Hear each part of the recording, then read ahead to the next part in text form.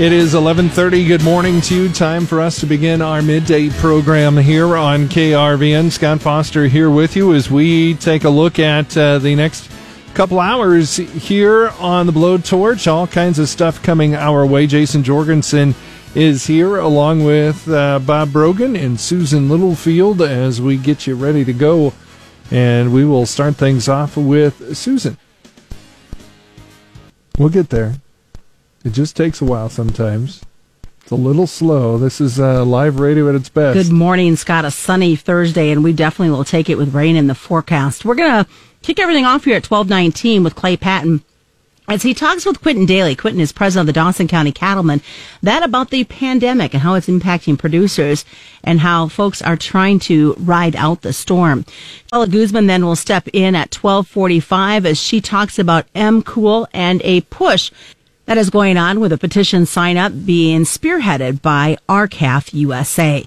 And then Bryce comes in at 1:17 as we learn about ag tech startup using drones, typically used in crop fields, to sanitize large sports venues.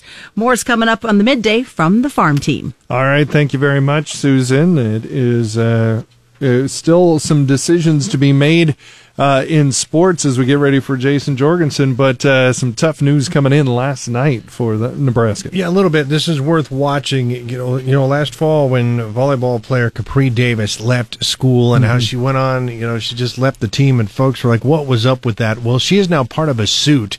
There are 7, along with, and it was filed in Michigan yesterday, that alleges that the University of Nebraska and the NCAA did not do enough to protect those who had come forward with some allegations of a sexual, impropriety with a couple of football players who are no longer on the team. So anyway, there's a big lawsuit that was released yesterday, and we'll give you the very latest on that. Unfortunately, the University of Nebraska has been named in that.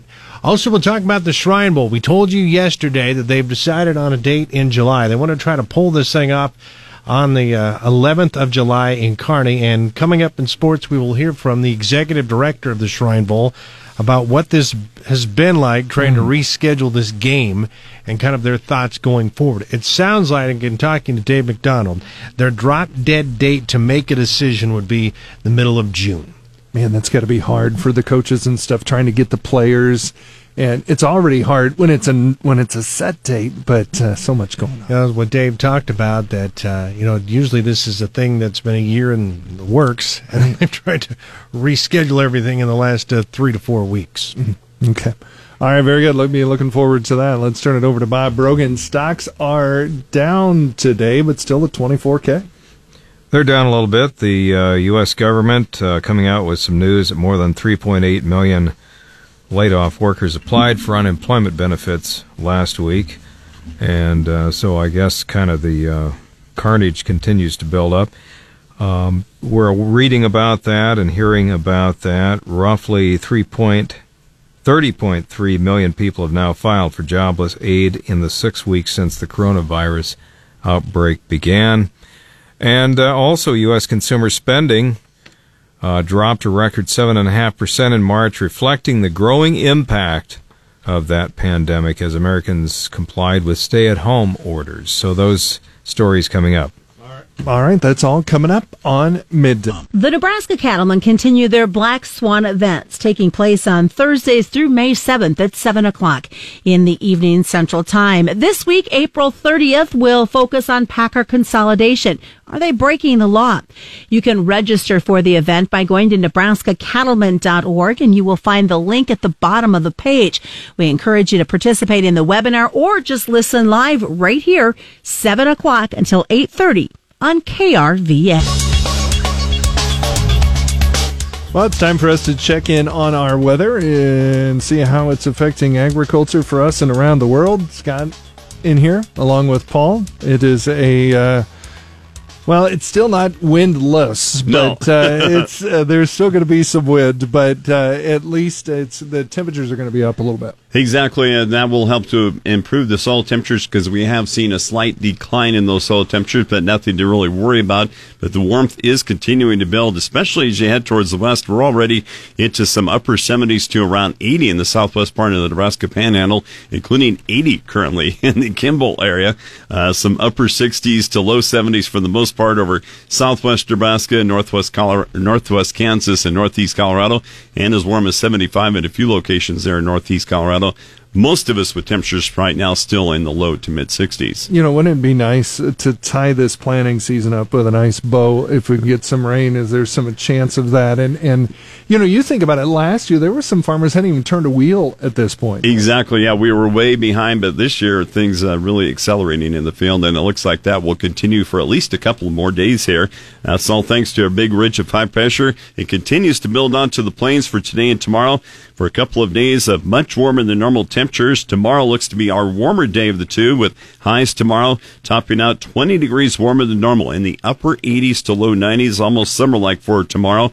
Increasing south winds and low humidity down around 20% today, once again leading to conditions that are favorable for fire growth in central and western areas of Nebraska and Kansas. Now tonight we will see a weak disturbance that could trigger a shower or thunderstorm across northern, central, and eastern Nebraska, but it doesn't look like it will pack too much of a punch in the way of any big rainfall totals, maybe just a light shower and trace amounts, if any. A period of active weather does, though, get underway for tomorrow night with the passing of a cold front and a series of disturbances that will be coming off the front range of the Rockies and then moving east across Nebraska. So if you want to get some of that field work all wrapped up, do it today and tomorrow, because off and on rain and thunderstorm chances expected to last through the weekend, starting tomorrow night on into Monday night, and that does include a likely chance on Saturday night. Now, confidence not high that any of those storms will be severe. A better handle, though, on the severe potential looks to be known over the weekend, but right now not expecting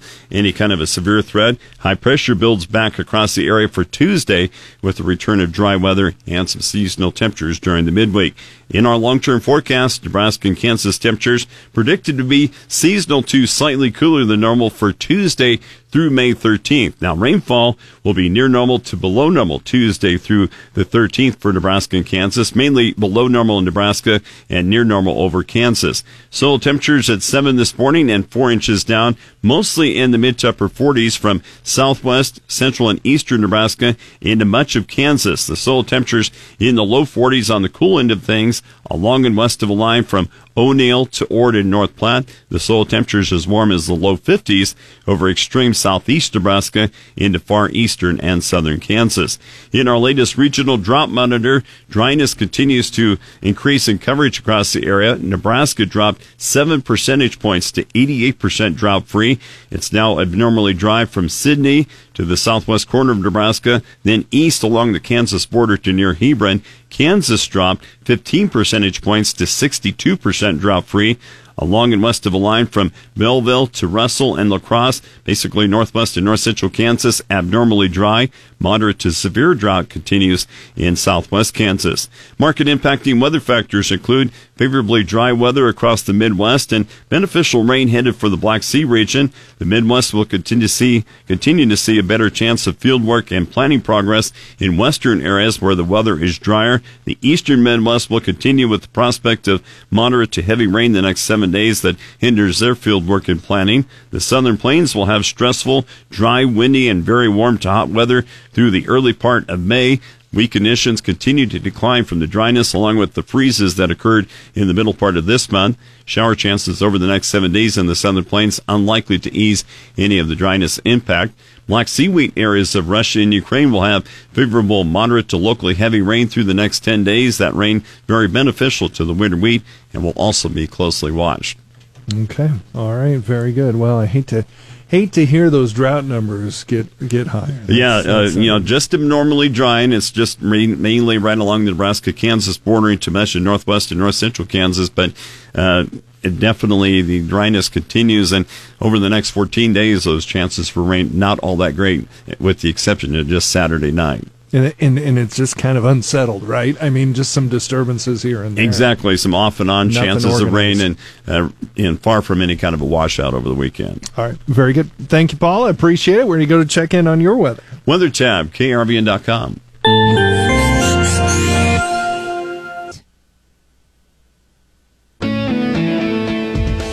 Clay Patton on the Rural Radio Network. Now, our flagship station is based in Lexington, Nebraska, and Lexington is the county seat of Dawson County. And truly, when you look at the cattle industry, Dawson County is so very unique in that whole setup and situation because Dawson County contains the entire beef industry from the ranch gate to the consumer's plate and fork. So right now, I'm joined with Quentin Daly. He is the president of Dawson County Cattlemen. Quentin, as always, we appreciate the time today. Even though we did see President Trump invoke the Defense Production Act trying to keep these packing plants open, what is your thought as the possible impact to the industry as we see these packing plants with limited production due to COVID-19? That was great news that we had out of Washington with President Trump invoking that act to help support our industry and what we're trying to do. I know it's a tough situation. You know, we want the safety for everybody. We want everybody to be safe, and we understand that that is part of our inline of our product, and we want those people safe. But at the same time, we need them to stay open because that is how we make our money. If we don't have an outlet anywhere, kind of like the hog, so what we're seeing in the hog industry right now. So we do need those plants open, and we're seeing, you know, it affecting us tremendously as some of these smaller plants have closed. They've since come back online, but obviously it's in our markets every day, and you guys are covering it very well and see how tremendous it is impacting our industry. And like I said, we need those to stay open because without them, we have nothing. You brought up hogs there, and that's some tragic news that's coming out this week for the chicken producers and the hog producers. They're having to face the grim reality of maybe having to depopulate barns if they can't get packer space available soon. The cattle side of that is a little bit different, but from the cattleman's perspective, or the cattlemen that are in this situation right now, is there certain rations they can do to hold them? Can they go to grass? What are some of their options that maybe are available to them? Well, certainly we hate to have to ever get to that point, Clay. That's just a disaster. You sure don't wish that upon anybody in any industry. But yeah, there are some things we can do with our rations. You know, you can take out some fat, you can take out some energy out of the rations and slow these fat cattle down a little bit. Now, I'm no nutritionist, but that's just kind of the big picture of it. But you can slow them fat animals down from getting to that end point.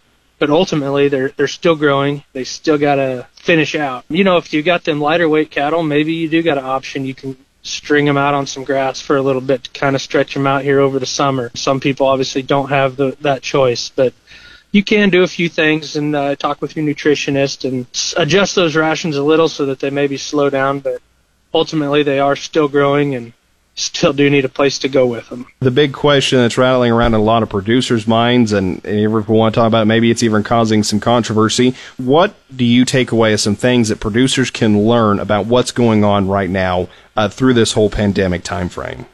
Well, you know, one of the biggest things as a producer, now I'm just a cow-calf guy, but I've talked with a few of the larger guys that are a little more involved, whether they're running feeder operations or running feedlots or whatnot. You know, the biggest thing we could take away in those situations is maybe looking in the future, if this were to ever happen again, maybe we need to look at protecting ourselves a little better.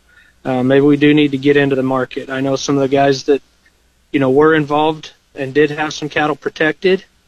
Yeah, they hurt. You know, they're not hurting near as bad as if you had no protection. You know, those are some options to look at in the future. Other than that, you know, this is such an unprecedented time. Again, we're talking with Quentin Daly, president of the Dawson County Cattlemen. Unfortunately, we're a little short on time here, so we're going to take this conversation off air, but be watching for a podcast that'll have the entire interview on it where we dive into more of these subjects around the pandemic and how it's impacting the cattle industry. You're listening to the Rural Radio Network.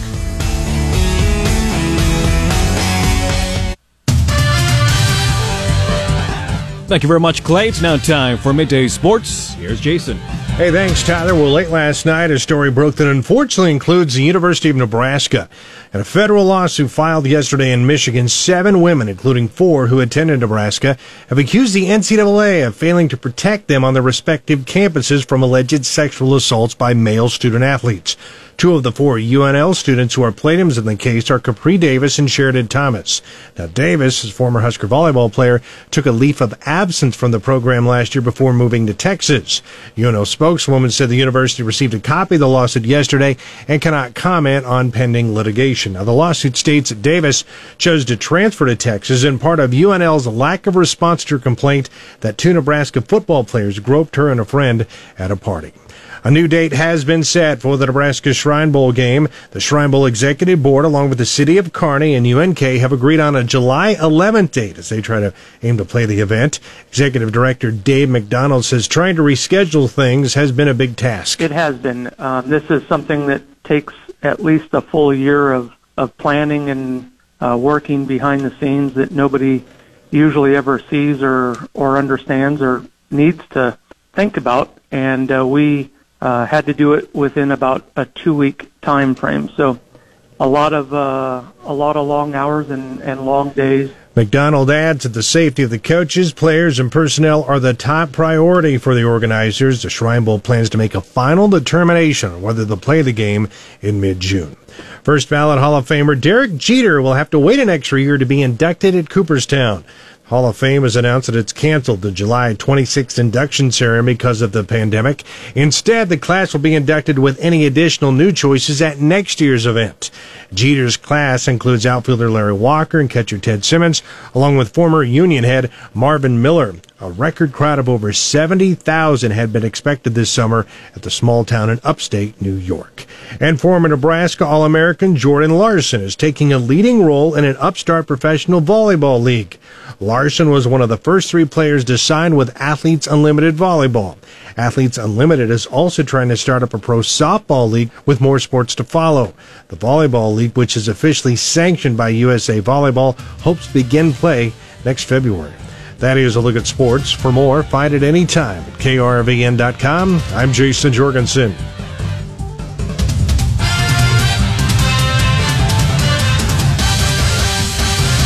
The 2020 Census is the topic of the next Rural Radio Forum. Join us Tuesday, May 19th from 3 to 4 Central, 2 to 3 Mountain on 880 KRVN. Guests include Nebraska Governor Pete Ricketts, UNK Professor Dr. Peter Longo, a representative from the Center of Public Affairs, and more. We'll learn about the importance of the census, the impacts on rural communities, notably on the agricultural sector, challenges faced by officials to ensure everyone is counted, and more. The 2020 Census on the next Rural Radio Forum. Nebraska state health officials say the state has seen a jump in COVID-19 deaths following technical difficulties with the state's coronavirus tracking portal in recent days. The Nebraska Department of Health and Human Services says the state saw 13 new deaths from the virus on Wednesday, bringing the state total to 68. 8 of the deaths were reported out of hard-hit Hall County. State officials say that while its latest number of coronavirus deaths is accurate, the reported number of confirmed cases continues to lag actual counts due to technical problems. U.S. Senator Ben Sasse says that President Trump is right to blame China and the World Health Organization with their respective responses to COVID-19. The Chinese Communist Party has consistently lied, and the World Health Organization has given those lies cover. People around the world are dying, and our economies are on lockdown. President Trump is right to look for ways to hold both China and the WHO accountable for their failure to stop this spread. Sasse's comments come as President Trump announced plans by his administration to hold China and the WHO accountable. The Lexington Food Pantry continues to serve those in need in the community, even if they have tested positive for COVID-19. Martha Draskovic, the Community Service Director, adds that donations are still needed, but local organizations have added to the pantry. We've had different partners here in town reach out to us and wanting to do their part and help our food pantry with stock, so that way we can go ahead and help more individuals in need. Draskovic continues that more donations are always welcome. The Lexington Food Pantry allows for curbside pickup during this time, and for more details, you can call 324-4219. Tyson Foods says it's temporarily suspending operations at a beef plant that is the largest employer for the neighboring Sioux City, Iowa. That's after a surge of coronavirus cases in the area. Tyson says it would close the Dakota City plant Friday through Monday to perform a deep cleaning of the facility. State health officials have reported hundreds of new coronavirus cases in the county where the plant is located and the county where Sioux City is located. Kansas business leaders and lawmakers are anxiously awaiting details of Kansas Governor Laura Kelly's plan to reopen Kansas's battered economy despite the ongoing spread of the coronavirus.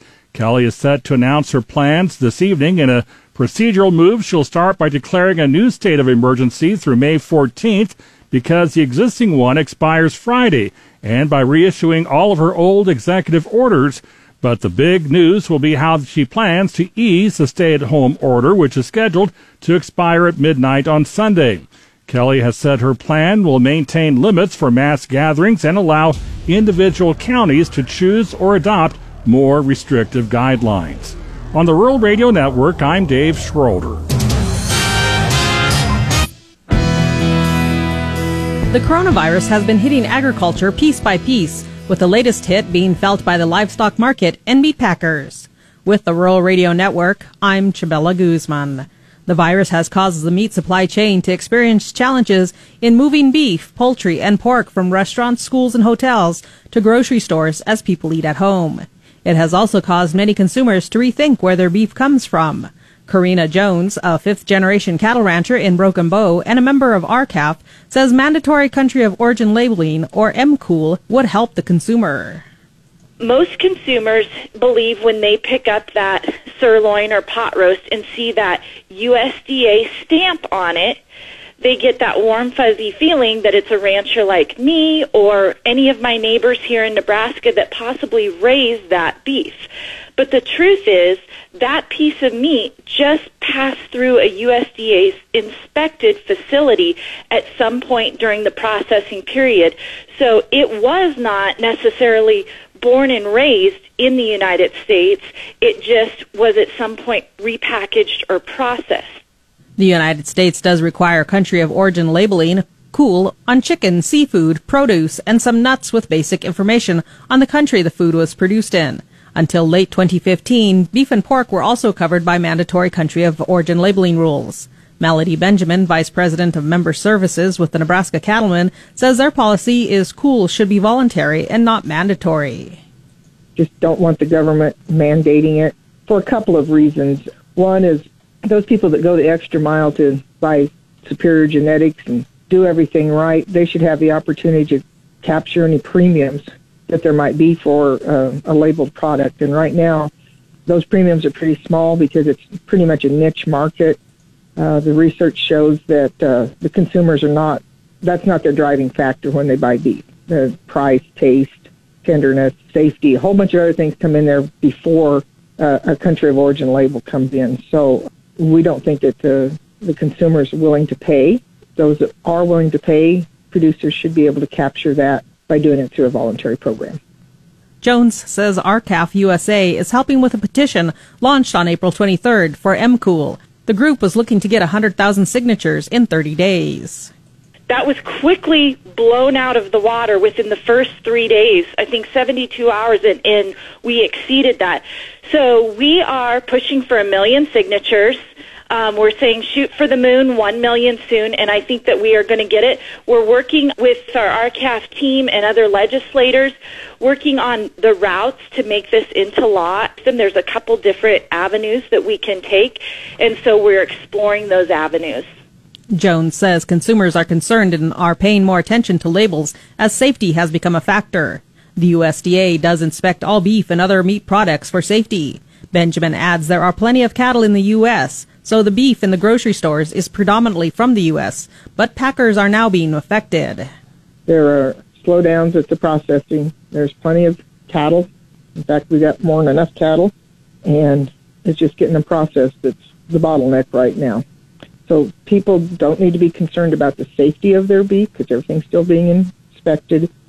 And for a few weeks that there might be some shortages, but it's just simply we've got to work through figuring out how to process these cattle and keep the workers safe and healthy.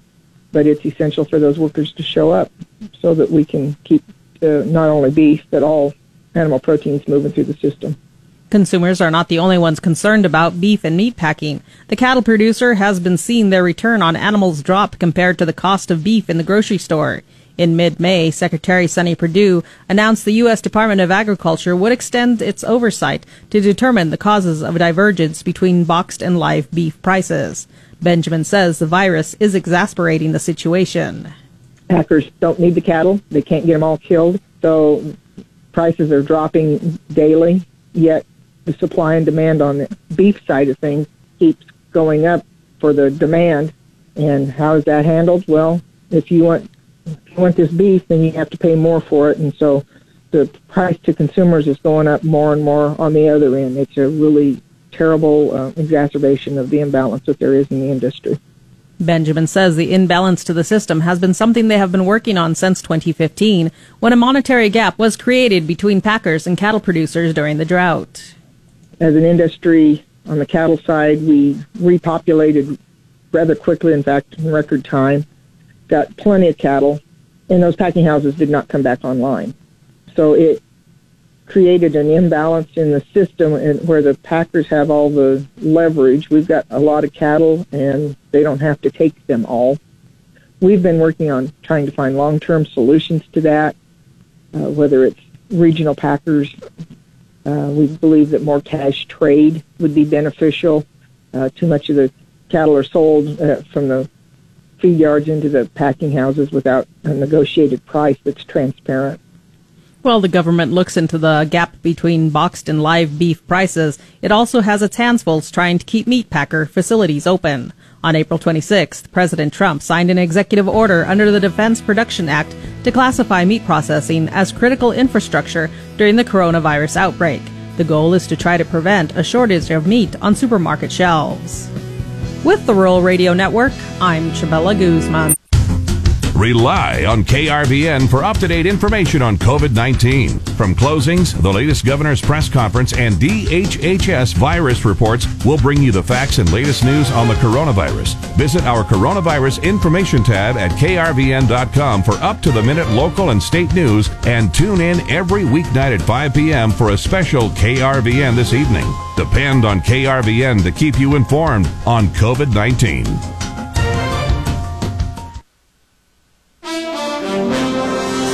With the business report, I'm Bob Brogan.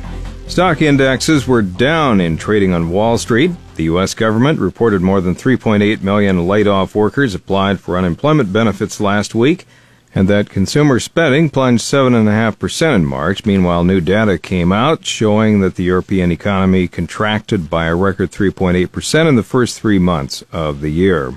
More than 3.8 million laid-off workers applied for unemployment benefits last week as the U.S. economy slid further into a crisis that is becoming the most devastating since the 1930s. Roughly 30.3 million people have now filed for jobless aid in the 6 weeks since the coronavirus outbreak began, forcing millions of employers to close their doors and slash their workforces. U.S. consumer spending plunged a record 7.5%, as mentioned, in March, reflecting the growing impact of the coronavirus pandemic as Americans complied with stay-at-home orders. The Commerce Department saying that the spending plunge was accompanied by a sharp 2% drop in personal income, with both declines attributed to impacts of efforts to deal with the pandemic. The Federal Reserve is expanding a major lending program to provide support for businesses struggling to cope with the economic slowdown caused by the virus. The Fed announcing today it is expanding the terms of its Main Street lending program, which is designed to provide up to $600 billion in loans to small and mid-sized businesses that have been harmed by the pandemic and the efforts to contain it. The top infectious disease expert in the U.S. says he expects quick approval of a new experimental drug that showed promising signs in treating patients with COVID-19. Anthony Fauci said on NBC's Today Show that he anticipates the go-ahead from the U.S. Food and Drug Administration for the emergency use of remdesivir to happen reasonably soon. The drug was shown in a major study to shorten recovery time of hospitalized patients. For the Rural Radio Network, I'm Bob Brogan. AgTech startup uses drones to sanitize large venues. Good afternoon to you on the Rural Radio Network. I'm Bryce Duskett reporting. A few months ago, we met the company Rantizo at a farm show. They specialize in equipping drones to spray agricultural fields. Typically, their focus should be on the farm right now, but of course the landscape has changed quite a bit. Rantizo CEO Michael Ott. We realized when a Major League Baseball team reached out to us saying, hey, can you spray our stadium? And immediately thought, well, yes, we could do that. And then it was like, well, actually, how do we do it? Like, I know physically I can get out there and get it done, but then what are we going to spray? What are the regulatory permissions? What do you charge? All this other stuff. So we figured that out and then talked to a few other people, and there's a lot of demand for sanitization services in hard-to-reach places where drones can do a pretty good job of applying safe chemicals that can sanitize things. Tell us about some of the technology challenges you find from, of course, most fields kind of out in the open. You might have to worry about power lines and trees, but in a major league stadium like baseball, there's, I'm sure, a lot of cables and things strung out. Is there a pretty significant challenge of getting the drones set up to be able to fly in those situations? Yeah, it's a very similar setup. So when we map out a field, we set waypoints, and the drone really flies itself. And it's got collision avoidance and terrain following. So we use those exact same features when we are spraying in a stadium or over a public park or inside someone's warehouse. So we map out where we want it to go, set the height that we want it to be, and the drone really does fly itself. And we've got collision avoidance in there, so when you've got a wire for, a cable or the netting behind behind home plate or anything like that, generally the drone will see it. So we've got the pilot observing it, but the drone really takes care of quite a bit of that. And we get really nice, even coverage because we're going back, it's autonomous, so it's going exactly at the settings you input for it. Have you been able to do this then in a field so far? Yeah, we did some testing with the Iowa Cubs. So they're the AAA affiliate of the Chicago Cubs in their Des Moines Stadium. And we did that about 10 days ago, and they were very happy with how it all works. So we showed them how we can spray the seats, and then also spray, we could spray the field for them as well, and that was like really precise and accurate and quick. So they take excellent care of the whole facility, especially the field. And it was pretty fun to be able to get in there. It happened to be a beautiful day, just like it is today. So we got some nice video that we're sharing on the Rantizo website. I'm sure as more people hear about this opportunity to sanitize a large space like a stadium, they might be interested in getting this service for their community. What's the best way to reach out to you guys and get in touch about the possibility of having you guys come to their community? Yeah, the best way is to go through our website. It's rantizo.com, rantizo.com. We're also very active on Twitter. It's at Rantizo Sprays, and that works really well to get a hold of us. Rantizo CEO Michael Ott joining us over the phone today to talk about their ag tech startup using their drones now to help sanitize large venues. The website to learn more, again, rantizo.com. From the Nebraska Soybean Board Studio, which is brought to you in part by Nebraska soybean farmers and their checkoff, I'm Bryce Duskett reporting on the Rural Radio Network.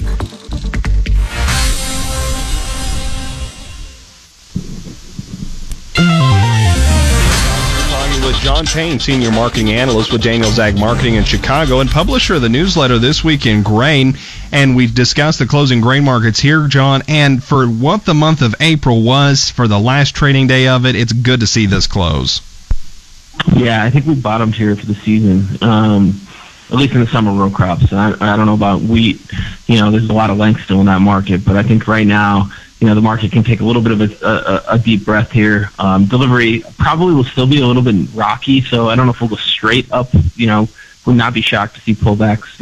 Not saying we're going to test $3 in the July again, but the market is very prone to startups and setbacks. But with the weather problems that are bound to pop up, I think at this point it's not so much of where it is. It's like, when is it going to happen? How are you going to be prepared for it? If it doesn't happen, it doesn't happen. But 19 years out of 20, you're going to get a weather pop up somewhere in the 48 states. So you're ready for that. The funds are really short. And, once we start to move again and the markets see people out and consuming and, sports being back, I mean, these are all things that are going to happen over the next month.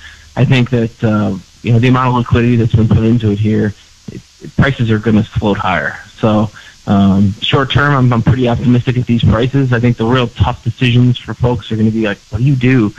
If you get it in the ground at these are for folks who need to sell it off the combine.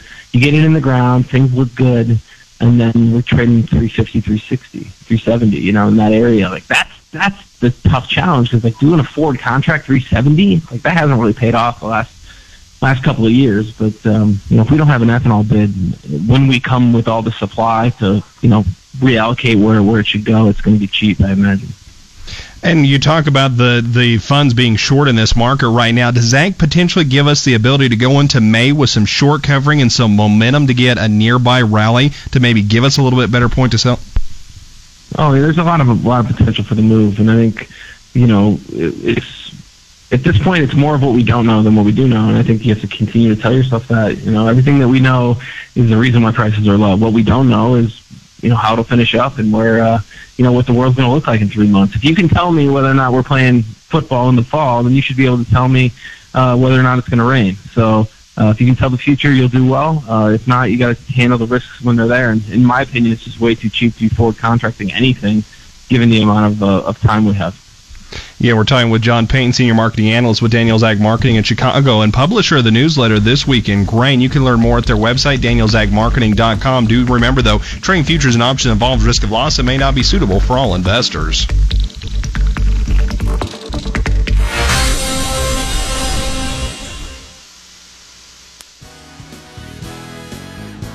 And that'll do it for today's midday program here on KRVN. To hear today's midday podcast in its entirety, go to podcasts.krvn.com or subscribe on Spotify or iTunes. Again, our midday podcast is sponsored by Deviney Motor. Howdy, folks. This is Rick from Deviney Chrysler Jeep Dodge Ram and McCook. When you're ready to buy a new vehicle, expect that our hard-working, experienced staff will treat you just like family. Go to Deviney Chrysler Jeep Dodge.com today. And remember, it's not a deal until it's a Deviney deal.